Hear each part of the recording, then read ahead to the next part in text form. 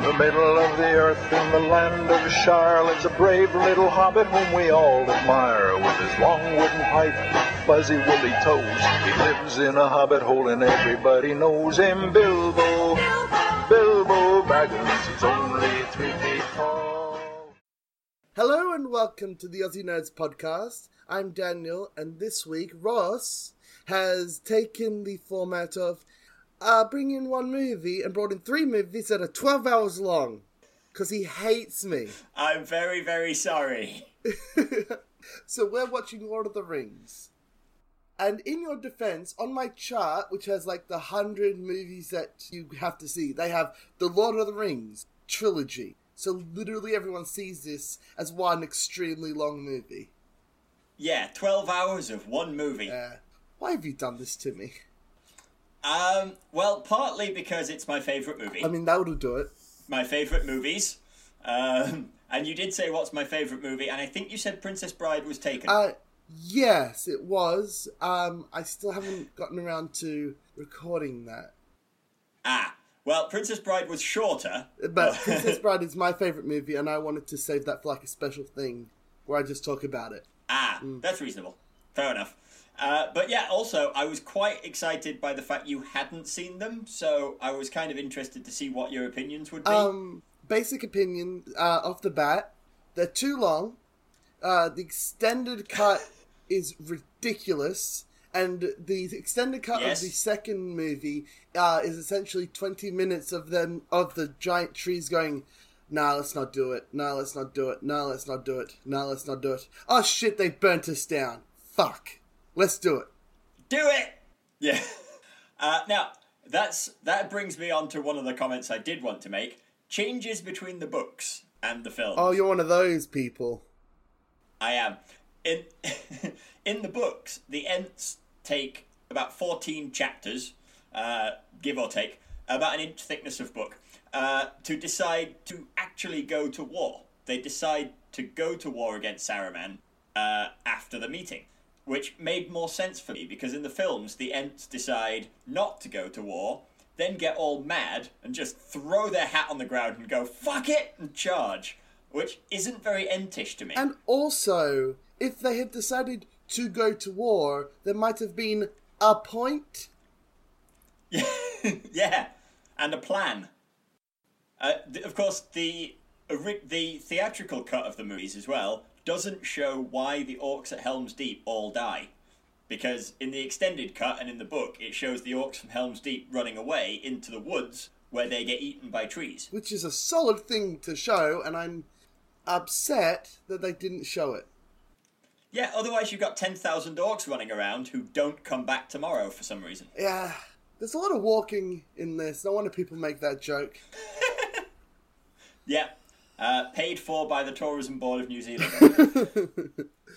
There is a Hobbiton, where they built Hobbiton. They have that as a tourist trap in New Zealand. Yeah, I am so desperate to go. Yeah.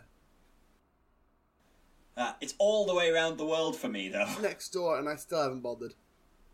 Well, you don't like the movies nearly as much as I do. I don't think anyone does. I am a bit of a super fan, to be sure. I can see that. I was going to get Elijah Wood's autograph just to taunt you with it, and then promise that I'll send it to you, and then never do. But it costs $120, and I'm not committed to the bit. That's reasonable. I did commit enough to the bit that I have some things around me to get me in the mood. So I currently have a Funko Pop of the Witch King, the One Ring, I'm wearing Aragorn's ring, I've got a Leaf of Lorien brooch, and my copy of the books. Don't put the One Ring on, desk next to otherwise me. you'll vanish into the Shadow Realm. I know, right? I've something. just got it. Just here. I can't read the fiery letters, unfortunately. That's probably for the best. Well, actually, I have got the... I do remember the lyric of the ring, not just in English, but also in the Morgul speech. You're such a nerd. I know.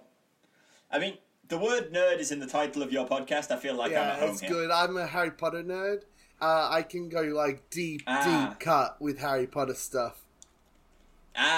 Oh, see, we were clearly born on the wrong sides of the world, because 2 hours drive from me is the Harry Potter Warner Brothers experience. No. I'm on the right side I've of the been world, to because twice. if I was there, or constantly, every week, get paid to go to Harry Potter, it'll be a constant toxic cycle.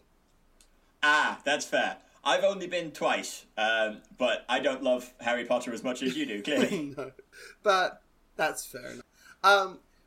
Other locations that you have seen that you're like, I want to visit there, I want to go there, that'd be fun.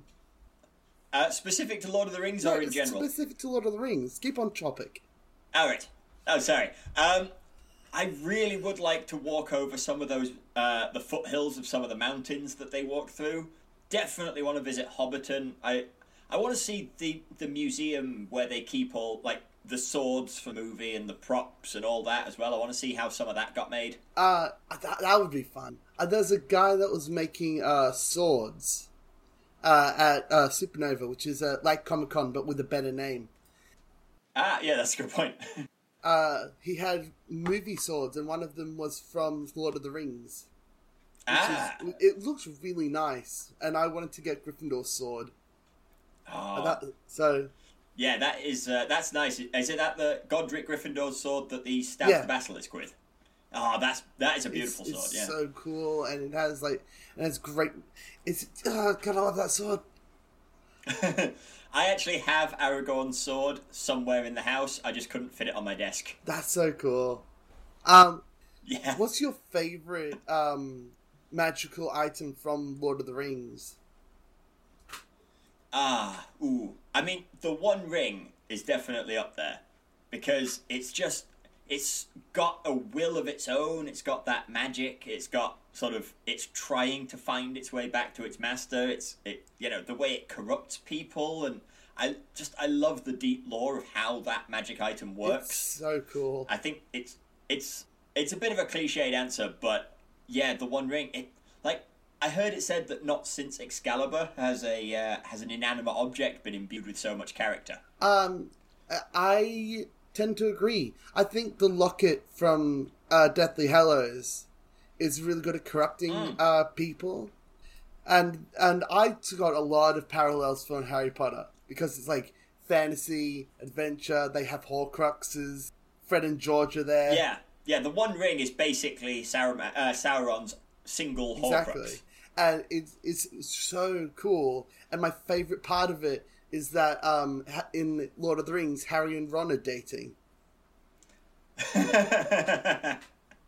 No, I insist that the two towers refer to two actual literal towers. Yeah, sure you do. Look, it's okay if they are gay, I just don't think they are. But they totally are. It's like, come on, I will carry you across the mountain. What's gay about that? I don't understand what's gay about that. You haven't been in the same circles as I have. Possibly. I see your point. I may have accidentally watched the porn about this. I don't know. Can't remember. It was shorter, though. Hey, fair enough. I haven't watched the porn of this, but I can tell you that Sam goes home and marries Goldilocks, a female hobbit, and has like 10 kids. Oh, no. Poor Sam. But I can also say that after he's had multiple kids, and before all the kids are fully grown up, he buggers off. You know how at the end of the film, Frodo and Gandalf and Bilbo all go on the boat? Yeah? About 15 years later, according to the appendices, Sam gets on the boat too, and leaves his unemployed wife with 10 children. You see? Well, maybe he's gay and realised it and decided to leave his wife to pursue a homosexual life on the other side of the sea, or maybe he's just a deadbeat dad. Could be both. Yeah. I mean, I think it was because of the corrupting influence of the ring, but, you know. Who knows? Could be anything. The corrupting influence of the ring, I heard from someone who compared the books to the movies, called the Dom, or Dominic Noble, because the Dom apparently is really big in BDSM. Who knew? But so he changed his name to Dominic Noble. But his but he said that in The Hobbit, the ring wasn't corrupting and it wasn't so powerful. It was just like +1 to invisibility.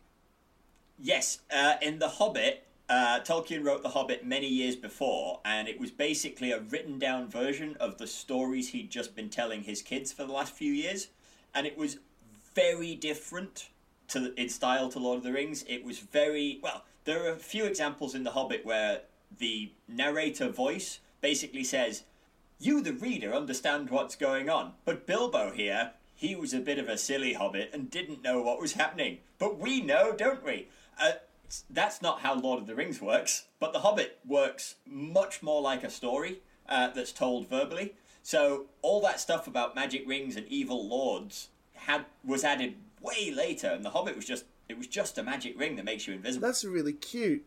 For kids, start with The Hobbit, and then as they get older, read Lord of the Rings. I mean, Harry Potter's got some parallels on that, because obviously Harry Potter books age with the kids. Which is why it works so well, because if it was just all at the same level as Chamber of Secrets or Philosopher's Stone, we wouldn't have... it wouldn't be as popular as it is, because people wouldn't have grown up with them. Yeah, although I think I missed the age group just. It came out in 97, I don't know. I think. How old were you then? Yeah. 97, I was 11. So I reckon I was just old enough to think that the kidsy stuff was silly, but not old enough to realise that the kidsy stuff was great. I agree. I was in that gap with Star Wars. Because by the time I got to Star Wars, the first Star Wars, the original Star Wars, I was like, this is fun, silly, stupid space wizards. I want my regular wizards. I do prefer regular wizards. I think that's why Star Wars has never been my favourite... Well, Star Wars probably was my favourite films until Lord of the Rings came out, and I thought, ooh, regular wizards, that's better. The thing with Star Wars versus Lord of the Rings is that the shitty prequels didn't come until, like, way later for me, right? So... Yeah. So I just watched that, and you were like, don't watch The Hobbit. God forbid you watch The Hobbit. Don't watch The Hobbit. And so I didn't. Because I'm good at following orders. The Hobbit is very mixed. If you watch The Hobbit having never read the book, you'll probably end up enjoying it. But, because they're still quite well made, they were made in much more of a rush. They had development hell, because Guillermo del Toro was in, then he was out, then he was in, then Peter Jackson made it but didn't really want to. So there's all that. But the main problem is that The Hobbit is a half-inch thick book. So there's a lot of padding. It's not even... Yeah. It's not even half as long as The Fellowship, and it was spun into 3 whole films. Not only 3 whole films, 3 Lord of the Rings-sized films. Yeah. I mean, I failed to enjoy The Hobbit to the extent that I haven't watched the extended edition. And I think I've only watched the originals once or twice each. Whereas Lord of the Rings is like an annual viewing, at least for me, extended edition. How long is the regular editions? I think both trilogies, both Hobbit and Lord of the Rings, come in about 12 hours, and extended come in about 16. Wait, no, it can't be 15. It must be 13. My favourite thing about what you said is that you basically said, I didn't like the originals, I've only seen them twice, which is about 24 hours. Yeah, I know, right? I spent an entire day watching the original movies. Wait, hang on. No, it can't be 12 hours for the original Hobbits, because that would put them at 4 hours each. That can't be right. Oh, well, 9 hours then. Either way. It's still far too long, isn't it? To be like, this bit sucks. This is terrible. That looks a bit fake. Yeah. And, love triangle between the elf and a dwarf and another elf. I think she accepted it specifically because she thought that there wasn't going to be a love triangle. Yes. I heard that interview, and then she comes back for reshoots, and hey look, love triangle. Yeah, that was weird. And they only put Tauriel in because they needed a woman, because there were literally no female characters in The Hobbit. And they put her in and made her entire arc all about how much she fancies Legolas. Well, fair enough. He's got luscious locks. I mean, I fancy Legolas a little bit as well. As a straight guy, I still also slightly fancy Legolas. Everyone is gay for Legolas. That's a fair point. But yeah, I think The Hobbit just it failed to capture the magic because it was such a different type of book. It basically a different genre of book. Lord of the Rings is an epic fantasy, and The Hobbit is a children's adventure story. Which can work. The original Alien was a horror movie, and then Aliens was an action movie. Yeah, and Aliens was written as an action movie, but The Hobbit was written... Well, the book was written as different to Lord of the Rings, and the films were written as the same as Lord of the Rings. Yeah, but they could have made it a fun adventure if it came out first. Yeah. Imagine it comes out first, The Hobbit comes out first, it's a fun, cute adventure story that you saw when you were 9, and then the Lord of the Rings comes out later. Yeah. It's this epic fantasy. Yeah. That would be great. Or a prequel where they just do one film, 3 hours long, or even 2 hours long, and just do The Hobbit. Yeah. That would have been great. And then they could have spent the budget of the other 2 Hobbit films on doing a story out of the Silmarillion. Don't try and film the whole Silmarillion. That's stupid. But pick a story or two. What is the Silmarillion? The Silmarillion is Tolkien's history book that predates Lord of the Rings. Basically, it tells the story of the first 3 ages. Lord of the Rings is set in like the last 10 years of the Third Age. The Silmarillion tells us from the creation of the universe up to the end of the events of Lord of the Rings. That's deep lore. It reminds me of Discworld. Yeah, it's only about as big as one Lord of the Rings volume. So in terms of word count, in terms of how long it takes you to read the book, it's 1/3 Lord of the Rings. But it just...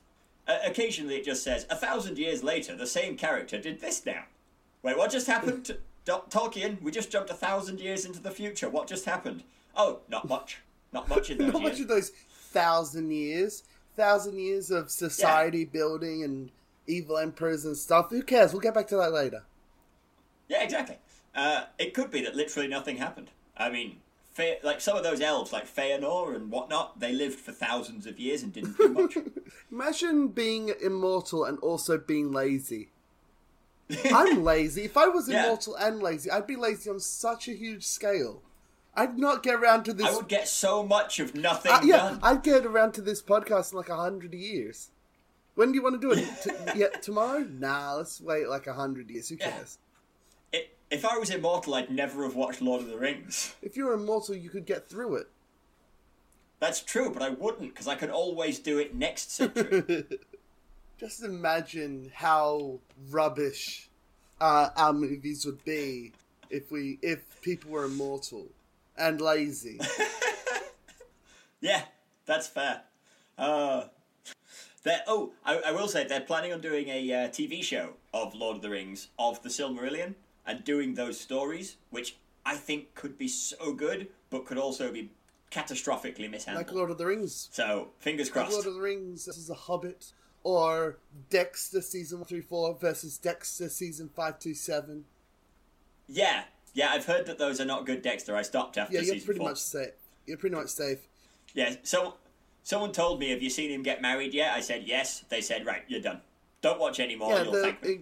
You get up to the part where Dexter learns that he can't have a girlfriend because he's a monster, because and also an idiot, because the Trinity Killer, who's fucking phenomenal, kills his wife, and after that, just immediately plummets, like is not even close. Well, I'm glad I stopped there then. I gave up on The Walking Dead about 3 seasons ago as well. I've never seen it. I can't really recommend it now because I think the first 2 seasons are great, and then it just sort of... It doesn't take a dive off a cliff, it just sort of gradually peters out until I got too bored to keep up. I wonder if there's ones that did that. People want Lucifer to have season 6, and I'm like, no. It got cancelled after season 3, then Netflix brought it back, and they're like, before they brought it back, they're like, what's your plan? Right? So you got season 4 and 5, and then we stop, and then we have a great series instead of one that started off so great and then ended so badly. Yeah. I one of my favourite ones to use as an example for this is Scrubs. I feel like all of Scrubs was really, really good. Even through the sort of tired later seasons, I still really enjoyed it. And then they got a really good ending, and then they tried to make another season with younger characters, and the original characters were only there in like cameo roles, and it was the worst. You have to replace your entire cast. Maybe you should stop. Yeah. It makes me think of a gymnast they've stuck the landing, they hit the mat, they stick their arms up in the air, and the judges hold up all the 10s. And then the gymnast just flips off the judges, and all the 10s get taken down. Like, nice one, Scrubs, you really fucked it up there. That would suck. Yeah.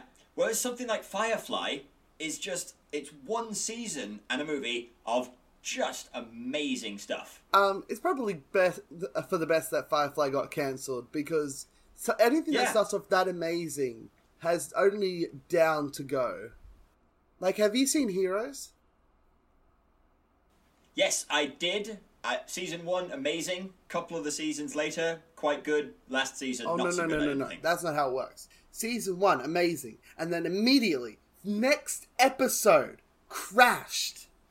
It's so bad. It was so good, and then it became so bad so quickly.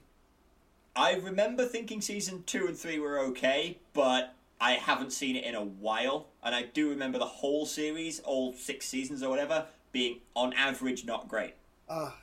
I reckon I like what Netflix doing now with limited seasons. It's like, okay, give me your idea. All right, it'll take this long. We have this story to cover, and they're like, great, do it.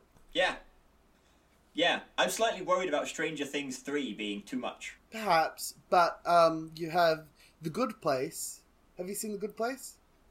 I've seen a couple of episodes. I want to discuss it, but I also have to spoil it. I probably won't get around to it, so go for it. The Good Place... For me, anyway. Listeners, spoilers ahead. The Good Place is fantastic. I've seen all the seasons. Season 1, hello, welcome to heaven, and then what's-her-face is like, shit. Shit, or whatever, because they can't swear, which is hilarious. Because they really want to swear. That's good. I'm not supposed to be in heaven. This is the worst. And then, at the end of the season, she's like, oh, fart knuckles. We're in hell. And it was just mental torture. And then the guy is like... And then season 2, you know they're in hell. And for the first episode... they keep resetting them, and they keep figuring it out. Oh. And he gets progressively more and more annoyed and more depressed. And so they have to get out of hell. Season 3, they go to the judge and is like, hey, if they prove that they're good, they can go to the good place. And that happens at the end of season 3. That happens at the end of season 2, and then season 3, they're on Earth. They have to prove that they're good. They don't, because they're terrible people. I worked that out from the one episode I watched. Yeah, it's all great. And then the end of last season, it turns out that no one's gotten into heaven. Not even a guy that worked out how the system works. No one's gotten into the good place in 500 years because society sucks. Yeah, that's quite good. Because even if you're a good person, you're still eating fruit that was picked by slaves or whatever. Oh yeah. So you're implicit in some kind of societal evil, so you don't get into heaven. So no one's gotten into heaven for 500 years and no one noticed. Well, you can't tell, can you? Because once you've gone to hell, you can't send a message. Exactly. On. So it's all great. It's a great series as a whole, and I suggest that you watch it, even though I just spoiled the whole thing. I might have to put that on the list. And the reason it works is because season 1 had a different setup to season 4. Because if it was just 4 seasons of them in heaven and her trying to be good, it would have been boring. Yeah. Change it up each season, do something a bit different. Exactly, and now this is the last season, they're going to cancel it. Ooh. Well, cancel or end before it gets sad. Yeah, have a plan from the beginning and do it. I think that's a really good idea. I feel like you said, the Netflix model is working on that. Exactly. And don't be afraid to change it up as well. I think that relates to Lord of the Rings somehow, but just in case it doesn't. Yeah. Before we circle back to Lord of the Rings, I want to just praise Good Omens. I haven't seen it. I want to see it. Haven't got Amazon Prime. I have not seen all of it yet.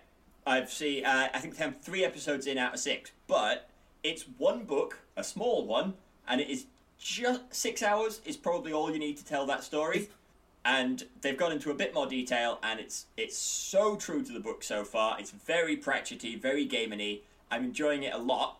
And since you tried to, I'm going to see if I can do it now. And that brings us back to The Hobbit, which was not done the right way. Yay! Well done. So, thanks. I highly recommend Good Omens, though. It's worth getting Amazon Prime just for Good Omens if you want to see it. I have the book because it's my favourite book. Really? That's not it. It's one of my favourites. I very much enjoy it. It's like a story that could have happened on Discworld. Well, yeah. There's some... Watching the show and reading the book, there are some moments where you can go, oh, that's Pratchett. Oh, that's Gaiman. Oh, Pratchett. Oh, Gaiman. It's just so... They're so stylistic. I mean, I only started reading Gaiman because I read Good Omens, and I read Good Omens because I've read Pratchett. That's probably why they did it. And I thought, yeah, it probably cross-contaminated each fandom, because I imagine there's crossover, but people didn't know that there was until they'd seen that collaboration. Exactly. I really like fantasy movies, especially demons trying to do good things. Yeah. And Crowley kicks ass at I that. love that Crowley's played by David Tennant. As soon as that casting was announced, I'm like, that's perfect. Brilliant. Yeah. I hadn't actually pictured Crowley in my head, but as soon as I saw David Tennant, like, yep, that's Crowley. There he is. That's him. Someone did a Lucifer crossover where Lucifer's just chilling on Earth. And he's like, what are you two doing here? Which is hilarious because that devil would just stop the apocalypse so that he can continue having his bar. I like that one. In Gaiman's Sandman, there's a really good panel at the end of one of the volumes where Satan goes on holiday and he ends up on a beach watching a sunset, and he says something like, all right, God, I'll give you this one. That's great. That's really cool. That one's quite good. Anyway, so we were here to talk about Lord of the Rings, and I think you said right at the beginning that you'd give me a chance to say why I liked it, and I think I kind of have quite a lot, but I'll try and distill it for you. I really like hero narrative. I'm definitely prone to a bit of hero worship, and it's why I like the superhero movies that are, well, it's why I like Marvel super movies anyway, because I feel they're doing it well. It's why I like superhero comics. Exactly. But I think Lord of the Rings does the hero thing really well, while at the same time doing anyone can be a hero. You know, the hobbits, the most humble of creatures in Middle-earth kind of thing, turn out to be the ones who have the implacable will who can handle the ring. And they're the only ones who don't get corrupted by it. That one hobbit got corrupted by it. And they're the only ones who can wield it. Gollum did, that's true, but he's not quite a hobbit. No, not him, the other guy. Bilbo Baggins. Yes, but he still gave it up of his own accord. That's a good point. Gandalf makes a point of that Bilbo, he became obsessive, but he didn't become evil, he didn't become crazy with it, particularly. Frodo had to have his finger bitten off in order to give it up. Yeah, again, obsessive. But remember, Isildur had the ring for about 5 minutes before he said, yeah, it's my ring, I'm keeping it, I'm not destroying it, screw you. That's a good point. So 5 minutes it took a man. Remember, Gandalf wouldn't even touch it. True. And it says a lot about the Hobbit that it takes so long for them to be corrupted, but also it says a lot about the ring that anyone can be corrupted by it. Yes, in time, yeah. I think Elrond says that he's, Frodo has shown great resistance to its evil, which is kind of nice. But I think while I'm on the Hobbit heroism, Merry is one of my favourites because of what he does with Eowyn. Because Eowyn's fighting the Witch King, and they've got the whole I am no man, stab him in the face bit about to come up. But in the book, the description of Merry's, from Merry's point of view, is so good, and the film captures it. But he talks about how Eowyn was standing there alone against the Witch King, and she looked so fair and terrible like a slim steel blade. And Merry's opinion is she shouldn't die, or at least she shouldn't die alone. So Merry's plan was basically to commit suicide by Witch King, just so Eowyn doesn't have to do it alone. And so he just goes and has a stab, and, it works. But all the men of Rohan, all the, full-size adult warriors, they saw the Witch King and did a runner. Merry and Eowyn fight. That's really cool. And for me, that's what this book's about. It's Merry standing up alongside his friend and stabbing, a nightmare in the back of the leg, so his friend doesn't have to die alone. That's Lord of the Rings is a great counter to the Chosen One narrative, because Harry Potter came out and he was the Chosen One, and so every single person was the Chosen One. Even fucking Spider-Man, who was the opposite of that, was the Chosen One for a movie, which is ridiculous. And why Amazing Spider-Man sucks. I did not like Amazing Spider-Man. Amazing Spider-Man is really bad, and one of the main reasons for that is that the entire narrative revolved around why he should be Spider-Man, aside from the fact that he's a good person with spider powers. Yeah, it's because he had magic blood. And people use the Chosen One narrative, magic blood, fuck me. I know, right? People use the Chosen One narrative to, because Harry Potter did it. But throughout the entirety of the Harry Potter books, they explain that prophecies are bullshit. Harry was the Chosen One because even if he wasn't, he'd still have tried to defeat Voldemort. Yeah, because he's a hero. And Dumbledore essentially says that the majority of the prophecies in the Hall of Prophecy are wrong, because it takes really specific circumstances to make the future happen. Yeah. Yeah. Yeah. I guess Lord of the Rings has a Chosen One. Frodo's not the Chosen One. He got the ring by accident. The Chosen One in Lord of the Rings is Aragorn. I suppose. I mean, he's destined to be the king, and whether he's destined or not, because his dad, if this whole crisis had happened 40 years ago, his dad would have done it. And if it had happened 40 years later, his son would have done it. So Aragorn just happened to be the one from that line of kings who was alive at the right minute. That doesn't make him the Chosen One, that makes him lucky. Yeah, I suppose so. But he also kicks ass. All the way through that film and book, he is constantly being heroic and doing the right thing, and he doesn't claim the kingship because it's his birthright. He claims it because people choose him. He saves the day over and over again, and he becomes famous, and he becomes loved. And all the captains, Éomer and Gandalf and, the Theoden and all the rest, they all, and the ones who aren't even mentioned in them, they all just come to love him and say, look, you might not claim yourself as the king just yet, but I bloody well call you the king, and I'm going to follow you where you go. Actual dialogue. So you might... no. Yeah, exactly. Tolkien... Yeah. And lo, Prince Imrahil did say unto Aragorn, fuck mate, you're the king. Shit, take the throne. I hear it's made of iron or something. And Aragorn said, hey fam, I don't want the throne, man. And it's shit, dude, just take the throne. Come on, man. Yeah, exactly. I like that he has an army of ghosts. I do and too. I really like the fact that he almost didn't let them go, because he said, if you help me, I will release your curse, your debt will be unwritten, you can go die or something. And then they're like, oh, finally, I just want to die. Yeah, that was good. Although not a huge fan of the way that happened in the film, because in the book, the Rohirrim broke that siege by themselves, and the dead didn't turn up to that battle. I really like it, because you show how powerful this army of ghosts are, and then you show the sexiest old man ever have the power, and they're like, hey, come on, man, you said you were going to free us. And then he's looking at the sword, and he almost doesn't, but he does free them because he's honourable.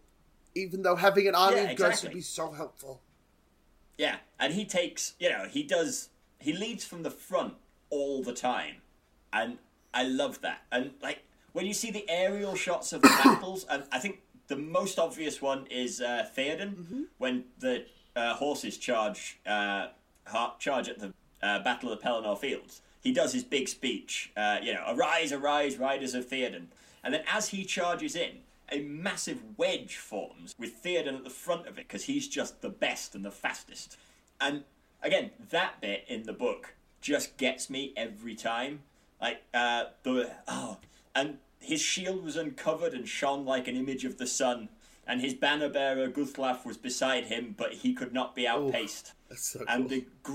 the green field shone by the feet of his steed, and the riders of his household were there about him, but could not catch him. That's really neat. I love that. The Hobbit wasn't the only movie to have Lord of the Rings influence it. Have you seen Narnia? I have. I read the books growing up as well. In The Lion, the Witch, and the Wardrobe, not sure about the others, I haven't seen them. I heard they're terrible. I've only seen The Lion, that the one, Witch, and the Wardrobe has like these massive battles, and I'm like, that's cool. And then after I saw Lord of the Rings, I'm like, that's the same as Narnia. Oh, Narnia ripped you off. Yeah. Well, Tolkien and C.S. Lewis were friends. There you go. You can still be friends. I keep telling them that, but they're like, no, give me back my sandwich. That's reasonable. Hey, sandwiches are the property of all of us. That's the kind of logic that means that I have like 7 friends left. Yeah, but lots of sandwiches though. Yeah, exactly. But yeah, I think that heroism and that character-driven stuff, and the fact that when I read it, when I watch it, when I listen to it on tape, because I have it in the car on loop, when I'm doing a long drive, I pick a Lord of the Rings chapter from the audiobook. Well, okay, it's an MP3. But I pick a chapter. If I know I've got a long drive, I pick a chapter and I listen to it. And I found a version of the songs from Lord of the Rings as read by Tolkien. That's cool. And he mispronounces like 3 words at least. It annoys me no end. But at one point he says Boromir when he's meant to say Denethor. That's not mispronunciation, that's just wrong. That's just wrong, I know. You'd think he'd know it, he named him. In Harry Potter, Audible changed this, right? Because everyone agrees that Voldemort's name is Voldemort, not Voldemort, right? So you basically, when I first listened to the books on actual cassette for real, they said things like Voldemort and Accio or whatever. And then Audible basically commissioned to have the books. And when they were available on Audible, they changed some of the pronunciations and brought Stephen Fry and Jim Dale back to read their books and with the corrected pronunciations. That's cool. I like that. Yeah, there's a whole guide in the first Lord of the Rings book. At least my copy has a guide on pronunciation. So it is definitely Sauron and not Sauron, for instance, and it is definitely Smaug. Not Smog. Not Smog. Smog. No. But yeah, all those bits. I haven't reread Lord of the Rings in several years, but I still every so often I go back in and I read my favourite chapters, or I find a passage, and my copy has bookmarks all through it where I just like my favourite bits, and it still gives me chills every time when I listen to those bits or watch those bits or read those. It's such a passionate thing for me, and that's why it's the best movie ever. Have you read any fan fiction? Most fan fiction sucks, but I have like 3 bits of Harry Potter fan fiction that I read like constantly, which is Methods of Rationality, which was written by an actual scientist, and Harry Potter is basically raised by scientists, and he's like, no, magic, but no. and like halfway through, he's like, oh my god, it's just fucking magic. God damn it. I can't rationalize it. It just works. Because he's like, floating, because McGonagall uses a levitation spell, and he's like, that makes sense. You move the air molecules or whatever. And then she turns into a cat, and he's like, I don't know what to do with this information. Okay, that's quite it's very funny. I'm a huge fan of using a particular trope that I am aware of, called Magic A is Magic A. What does that mean? And the argument goes that in good fiction, anything you have that's not realistic, if it stays consistent, it's fine. So if you say in Harry Potter, all magic always requires wands all the time, that's fine. But later you can't have someone who then does magic without a wand. Do that. No, that's a movie thing, mind. Everyone uses wands in the book. And yeah, and I think I'm right in saying that when you are initially learning, you have to say the words, but if you get better at it, you don't have to say the word later or something like that. They learn how to do wordless magic in the 6th year. And by learn, I mean like 4 of them pick it up and the rest of them are rubbish. But yeah, from the films, I seem to remember the magic is entirely consistent in Harry Potter and also Lord of the Rings. And I think that's good, but one of my favourite series of movies is the Marvel movies. Their Magic A equals Magic A all over the place. Yeah, because wrong, all the time. It's because science is rubbish. Because like in the first movie, Iron Man builds like this giant mechanical fuck off suit, and then in subsequent things, he's just like and suit, and then it just appears on him, and that's ridiculous.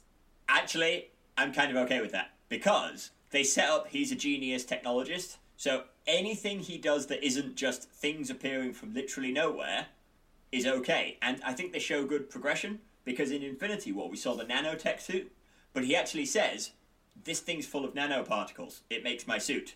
Like, you know what? I'm fine with that. My favourite part about that is that nano just means small. So what he basically said was, this is full of small particles.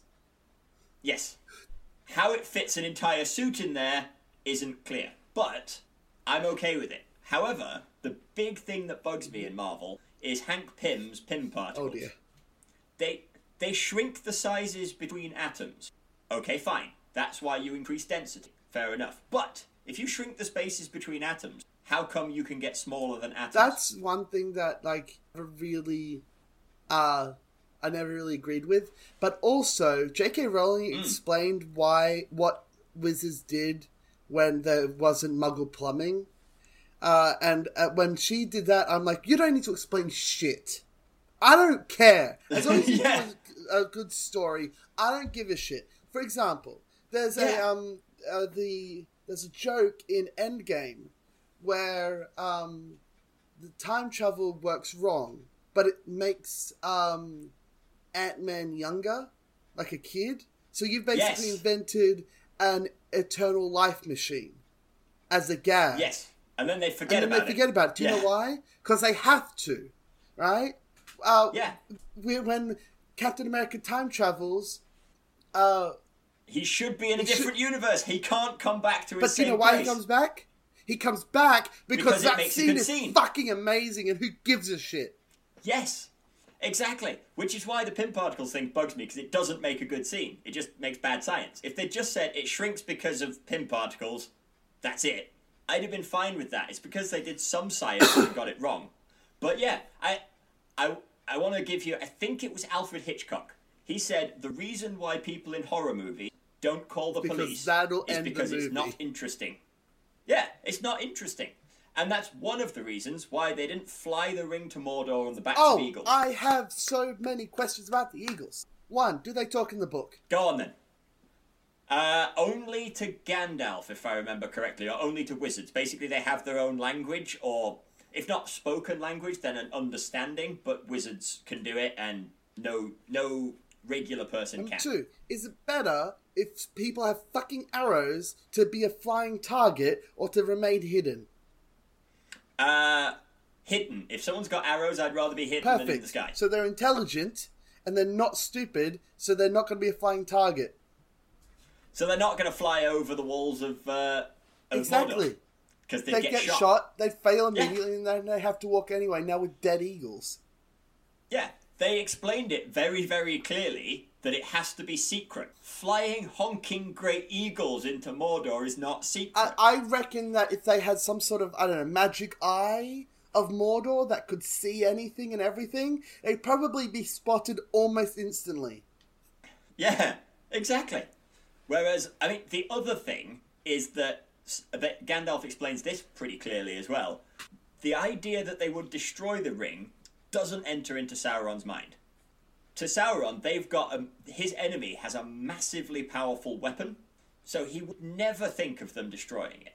But if you fly some eagles into his land, he's damn well going to shoot the eagles down just because they're eagles and they're flying into his land. But he's not checking the borders for a ring bearer. Because why would you? Because as soon as you get the ring, you get corrupted. And no one gives a shit about hobbits. Yeah. There's also a really good bit towards the end about where just before they do the charge on the Black Gates, which is just a distraction, a massive suicidal distraction. In the book, Gandalf says, well, if we go out and try and distract Sauron now, he's going to think that we're fighting over the ring.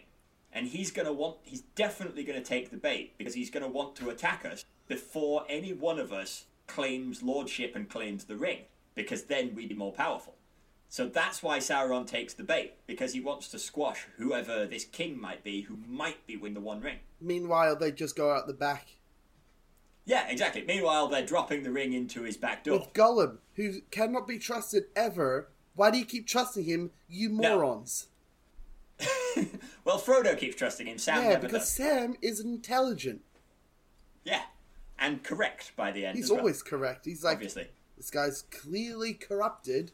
And also, how do you know his name? I think Gandalf told them the story. When? Because Gandalf knew Gollum. In the years between the first scene and the bit where they find out what the ring is. So not in the movie? No. So he just knows it in the movie without question? Oh, no. Okay. In Moria.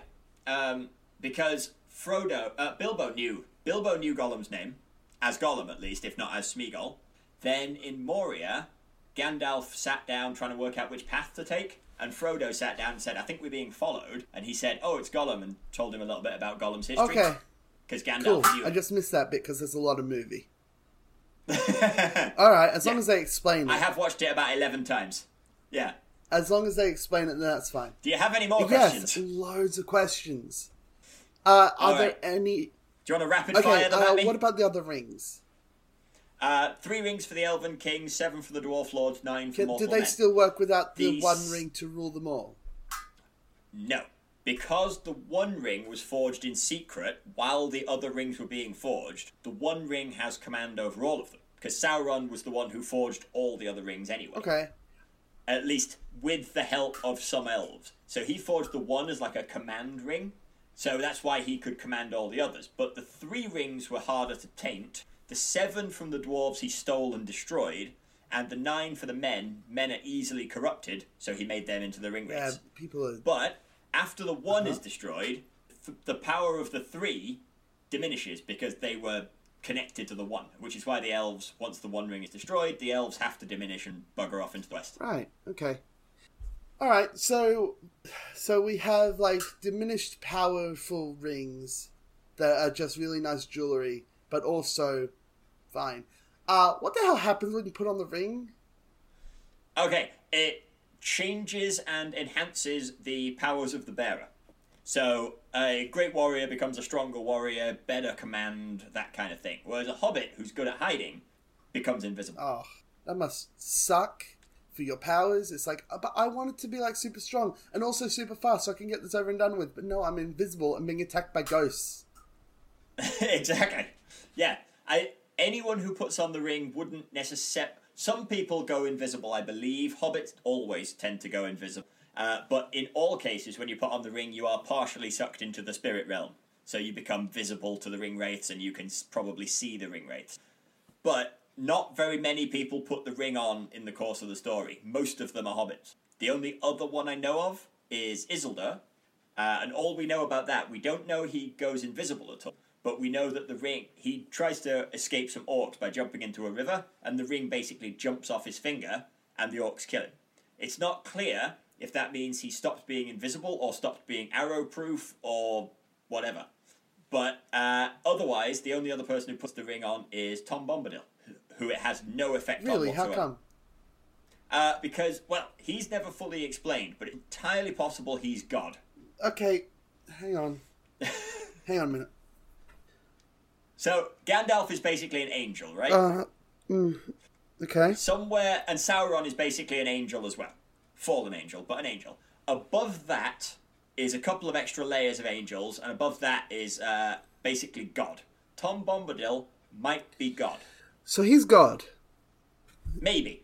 That's a bit of a He's fan God, theory. creator Otherwise, of the he's world, just... all-powerful, and he named himself Bombadil. Yes. I think that's why they took him out of the film, because he was bonkers and didn't make any sense. Yeah. Okay. I don't know what Tolkien was smoking the day he wrote I don't know, Bombadil. but the Hobbits were certainly smoking it as well. Yeah. They say tobacco, but that thing's definitely weed. Yeah. Oh, yeah. They call it pipe weed. There you go. See? They're not even subtle. The finest weed in the South Farthing. I mean, come on, man.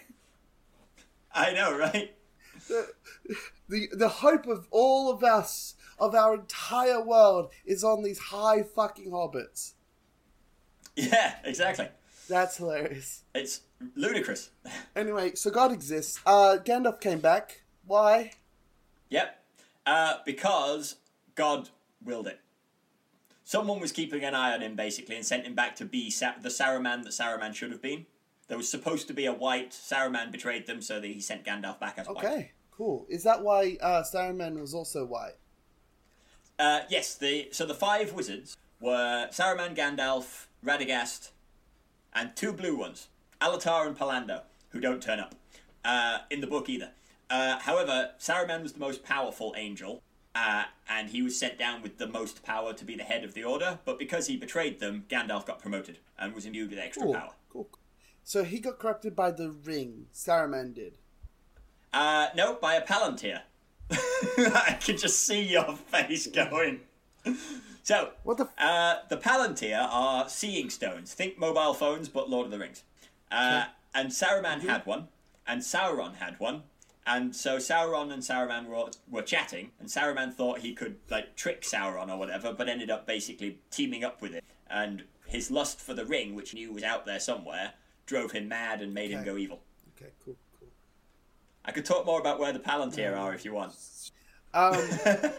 They have the Eye of Saruman. No. Yes?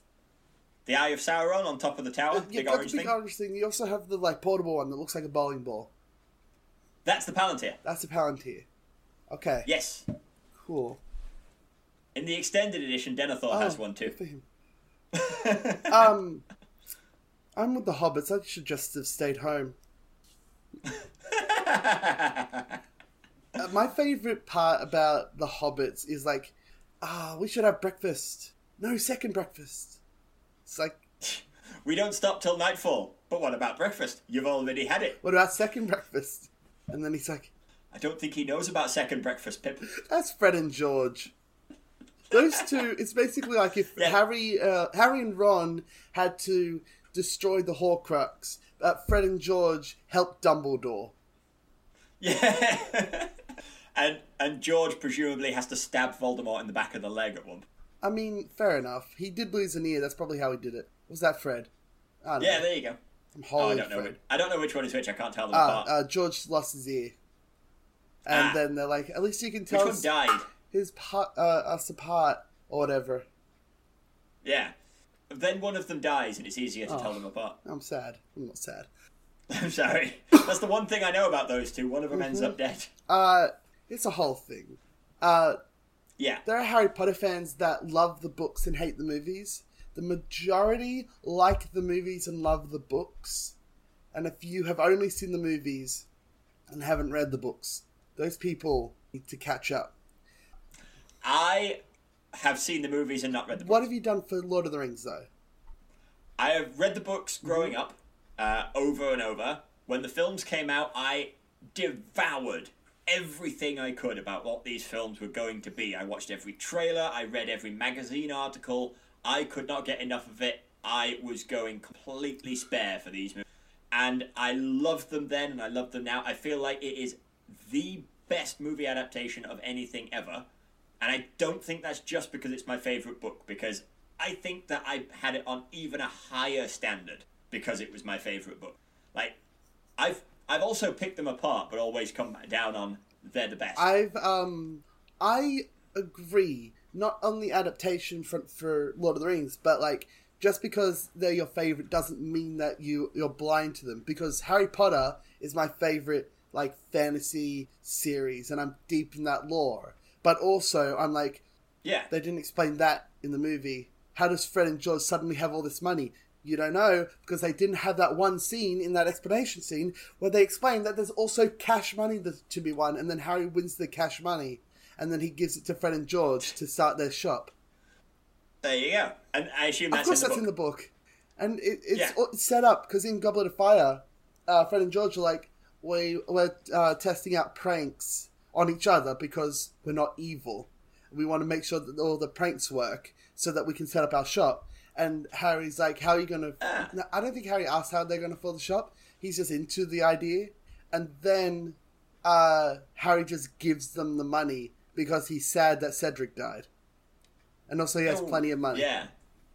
Yeah, that's fair. Oh, there you go. Yeah, that's quite a nice little touch that the book obviously thought of. And you can do that in books because you have more time to do it, don't you? Not every scene has to be driving to the next scene. Some scenes can be slow and purposeful because you got thousands of pages. Exactly, but I think that the reason that Harry Potter is bad adaptation from like book 4 onwards is because they cut out plot details because they didn't realize that this would be important later, and like then things are just rushed because they were making them before all the books came out. They started at book 4, I want to say, or book 3. Yeah, I think I'm right in saying that I think most people agree that Game of Thrones got less good when they went past the books. I personally liked the final season. I liked how it ended. It wasn't bad. A lot of people hated it. I thought it was a good ending. But the latter half of the seasons of Game of Thrones were distinctly less good. I haven't seen it. And the reason I haven't seen it is because it's like 9 years long. And also, I wanted to see how it ended first. And now everyone's like, it's rubbish. So I'm like, cool, that saves me like 9.5 years. I don't think it's rubbish, but... and I would still recommend it, but I just gave you Lord of the Rings to watch. I can't also tell you to watch Game of Thrones. No one's going to tell me to watch Game of Thrones. I'm going to do that on my own accord, or I'm not going to do it at all. Yeah. Yeah, if I talked one person into watching Lord of the Rings who hadn't before, then I feel like I've had a good year. Because I know it's big, I know it's dense, and I sincerely hope you got... I know you didn't love it. No. But I sincerely hope you got something out of it. I liked it a lot. I'm just like, this doesn't need to be like 12 hours long. It can be like 2 hours, 2.5 hours per movie, right? You don't need 4 hours. I don't care about the last half hour of the last one at all. Do people complain about that? Because I feel like people should. Yeah. I see what you mean. Even Endgame, after the last dramatic battle scene of Endgame, it was about 10 minutes before the credits. We had a funeral. We sent Cap back. Cap came back old. Exactly. In Lord of the Rings. And that was 22 movies they were wrapping up there, and they did it in 10 minutes. Exactly. In Lord of the Rings, you didn't need to like have a happy ending for everyone. You had the wedding or the coronation or whatever they were doing. Coronation. You have Aragorn's coronation. Everyone's in the crowd, and then you pan across, and they're like, and then that's it. I wouldn't have enjoyed that as much, but I can appreciate that might have been better for a sort of a mainstream audience. Or audience. You just do a monologue, like you have people chatting in the crowd. Like, here's the new queen, the new king of Lord of the Rings. Boom, and then they're like, "Wow, that was a great adventure. How's your hand?" It's like, "Fine. Do you want to go out?" And then Frodo and Sam go out, and then everyone's happy, especially me. Yeah, I think what they could have done for a happy medium is give us a montage of everyone's wrapping up, so that those like me who know the book could go, "Oh, that's Sam meeting his future wife," and "Oh, that's Faramir and Eowyn pairing up and going into their new home." Sure, if you want to do it as a montage, that's fine. It's not that they covered everyone; it's that they did it in half an hour. Yeah, they could have done it in 5 minutes. I'm not gonna lie. I do agree. I was on the fast forward button. I'm like, I get it. Cool, we're done. It's probably the weakest moment of all 3 films, is trying to get that ending. It's the only time when it felt long. That and the trees arguing. Those were the only 2 times, which considering how long these films actually were, it's pretty good. that only two scenes felt really long. When Frodo was leaving on the boat, I cried. When Frodo was leaving on the boat without Sam, I cried. Yeah, I know. Oh. But yeah, that was... Yeah, I see what you mean. It did drag a bit there. It didn't need to have... That could have saved half an hour out of Return of the King. Yeah, and I do like these movies, though. I'm critical of them because, like, that's just me. I'm like that. It's a podcast. We have to be at least a bit critical. It's not just going to be a love fest. Because you're the one that is your favourite movie, and I can see why, because it's just so inviting and it just shows everything. And Harry Potter has tons of plot holes and tons of flaws, but it's written so well that you're like, I get it, but no, who cares, right? Like, people... Yeah, I mean, again, it's because you don't phone the police in a horror movie. It doesn't matter if you skirt over the plot holes. Actually, I would say if a film's good, plot holes are easily ignored. If a film is bad, plot holes make a bad film worse. For example, in Harry Potter and Prisoner of Azkaban, people thought that Sirius Black betrayed Lily and James Potter because he was their secret keeper, but he changed it so that Peter Pettigrew was the secret keeper, and he's a piece of shit. But then she went into how the secret keeping magic works, and he can't be tortured out of you at all. You have to voluntarily give it up. So the fact that they made Peter Pettigrew the secret keeper instead of Sirius Black at all is the dumbest thing I've ever heard, but it took me 20 years to notice. It's the 20th anniversary, and only now am I like, wait a minute, that's a bit rubbish. Yeah, also, that adult human man was Ron's familiar for the last 7 years? Yeah, that's creepy. That can't be right. Why the hell is he with the Weasleys at all, instead of the Malfoys? Why was he a rat all this time? To hide. Because he was... Okay, that's fine. It was like he was murdered and someone would have recognised him. Fair enough. Okay, I have a question. While you're firing Lord of the Rings questions at me, I've got a Harry Potter question. I should cover Harry Potter. Go on. When they were trying to work out which one was the werewolf, why weren't they immediately going, hey, Remus Lupin, his name is Wolf Boy Wolfman. His name means... Is he the wolf? Oh, he's the wolf! That's good to know. His name means wolf, and the Lupin's moon. So I'm guessing that it's that guy. Hermione figured it out. Because he's called Wolf. Snape set the essay for them to study werewolves. Snape was like, someone's got to figure it out. Maybe Hermione will figure it out. Everyone else is an idiot. She's probably clever enough, right? So he sets the essay so that one of them will figure it out. It's a great plan. Smart. Because he wanted them to figure it out. And Hermione did, but didn't tell anyone, and everyone else is stupid. And also, in the movie, one other thing that they did in the movie bad was that they added clouds and shit for the moon. And so everyone should have been like, he's afraid of the moon. Oh my god, he's a werewolf. Right? In the book, it's just the moon. So everyone's like, why is he afraid of crystal balls? Which makes more sense. And then Hermione's like, he's not afraid. Oh my god, you guys are idiots. But I'm not going to tell you because, like, it's a secret. I'll only tell you if I'm pretty sure that he betrays us. He turns out to be a good he's the only defense against the dark arts teacher who turns out to be good. And he's the second best one. Yes. I love the fact that in the fourth movie... is it Ken Branagh? Oh, yeah. Kenneth Branagh is the best in everything he's ever been in. He's a shit defense against the dark arts teacher. He's my favourite character. Because he's just so like, hello! Hello, everyone! I am the greatest! Thank you. Stop clapping. It's fine. No one claps. No one gives a shit. I love him. He's great. He's brilliant. Wait, hang on. Snape turned out not to be evil. Yeah, but, like, also... Always. Yeah, that makes up for everything, man. I wouldn't name my kid after him. I'll put it that way.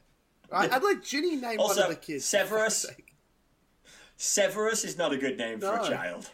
Tell that to Severus's parents. Yeah, exactly. The guy who might be a bad guy is called Cutting.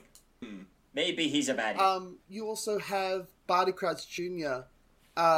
Doing Defense Against the Dark Arts as he's undercover as Mad Eye Moody, right? So he's a Death Eater. Oh yeah. Right, and he teaches them really cool spells. Yep. And he's like, and Voldemort's like, why? How did you figure out how to overcome the Imperius Curse? Your guide was like really good. And then I love Harry Potter. I'm going to discuss Harry Potter with someone. I'm part of like several Harry Potter fan groups. I'm going to make like a full episode about it. It's really fun. We've kind of ended up making this episode a bit of a comparison show. Comparisons between Lord of the Rings and Harry Potter is fine by me. Yeah. I mean, on my podcast, we usually come up with a winner at the end, but I feel like I know what each of our votes is going to be, so... yeah, but still. I think we're pretty much good, aren't we? We've covered everything? I think we've talked both of them. Yeah. You love Harry Potter, I love Lord of the Rings. Yeah. And that's great, we can still be friends. Yeah, because they're pretty much the same movie, except Lord of the Rings has less plot holes. Yeah, I'll take that. That sums it up nicely. Okay, so where can the good people find you? Oh, right. So you can find me at Two Geeks, Two Movies. It's a podcast where myself and my co-host, Mr. Harry Chappell, who you've had on before. I believe he did Shape of Water. Yeah, he did Shape of Water. And then I was on your podcast comparing Shape of Water to Hellboy. Yes, so we've got very connected here. So yes, for Two Geeks, Two Movies, what we do is we compare two movies with some connection, usually similar plots, or they came out the same year, or some connection or other that we think is interesting to put together. Then we attempt to summarize the plots to both of them in one go, then connect them through the Kevin Bacon game, and finally conclude which is best. That sounds amazing. And you could find us on Facebook at Two Geeks, Two Movies, Instagram, and all good podcasting platforms, but the links are through on the Facebook group. So find us on there and give us a like, give us a subscribe, talk to us, tell us what movies you want us to compare. That sounds amazing. Ever since like you invited me on, I've been doing comparisons to different movies. Like there's Shawshank Redemption and Toy Story 3, or Shawshank Redemption and Paddington 2. It's funny you should mention that. Shawshank Redemption is the one we just recorded. That'll be, I don't know when this episode's going up, but the one I just recorded yesterday, my time, was Shawshank Redemption and Escape from Alcatraz. Oh, that's awesome. Yeah, and the next one we're doing is going to be Spider-Man 2 and Amazing Spider-Man 2. Oh, I'm sorry. Yeah, I think which one is better is kind of a foregone conclusion. Exactly. It's always Batman. We already did the first two of those series to compare to each other. Now we're doing, because Far From Home's coming out this week, we're doing those two for our next episode. Yeah, that's going to be fun. You can follow me at AussieNerdsPod on Twitter. Subscribe to this. Each week I talk to a person about their favourite movie, and usually it's going to be great. Usually. I'm working on Classics Month at the moment. And instead of going for asking people what their favourite Classics movie is, I just went to classic movie Facebook groups and asked them what their favourite movies were. I'm really sticking to the format as best I can. Excellent. You can follow me on Facebook. I love it. Aussie Nerds on Facebook. Links to both of our stuff will be in the description. Excellent. All right. Until next time. Well, thank you again for having me. It's been great. Until next time, goodbye. Bye. Brave little hobbit whom we all admire, just sitting on a treasure of silver and gold, puffing on his pipe in his hobbit hole. Bilbo, Bilbo Baggins, he's only 3 feet tall. Bilbo, Bilbo Baggins, the bravest little hobbit of them all.